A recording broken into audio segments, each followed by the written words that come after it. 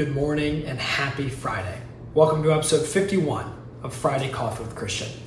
Today's episode is 60 seconds, and it's about incremental change and how it creates huge results in the benefit program. Most companies think when they're going to change up their employee benefits strategy or game plan, they need to make this huge change.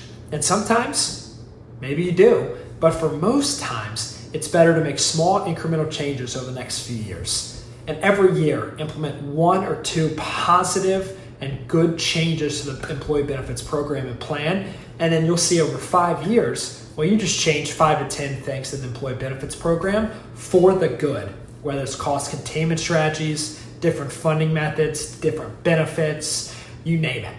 But if you make one positive change a year, that really compounds, especially with the employee benefits program.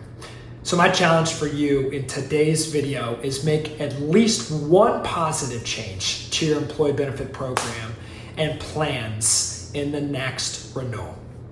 So I hope you guys got something from this. Hope everyone has a great weekend. And remember, if you do not want boring benefits, call Christian.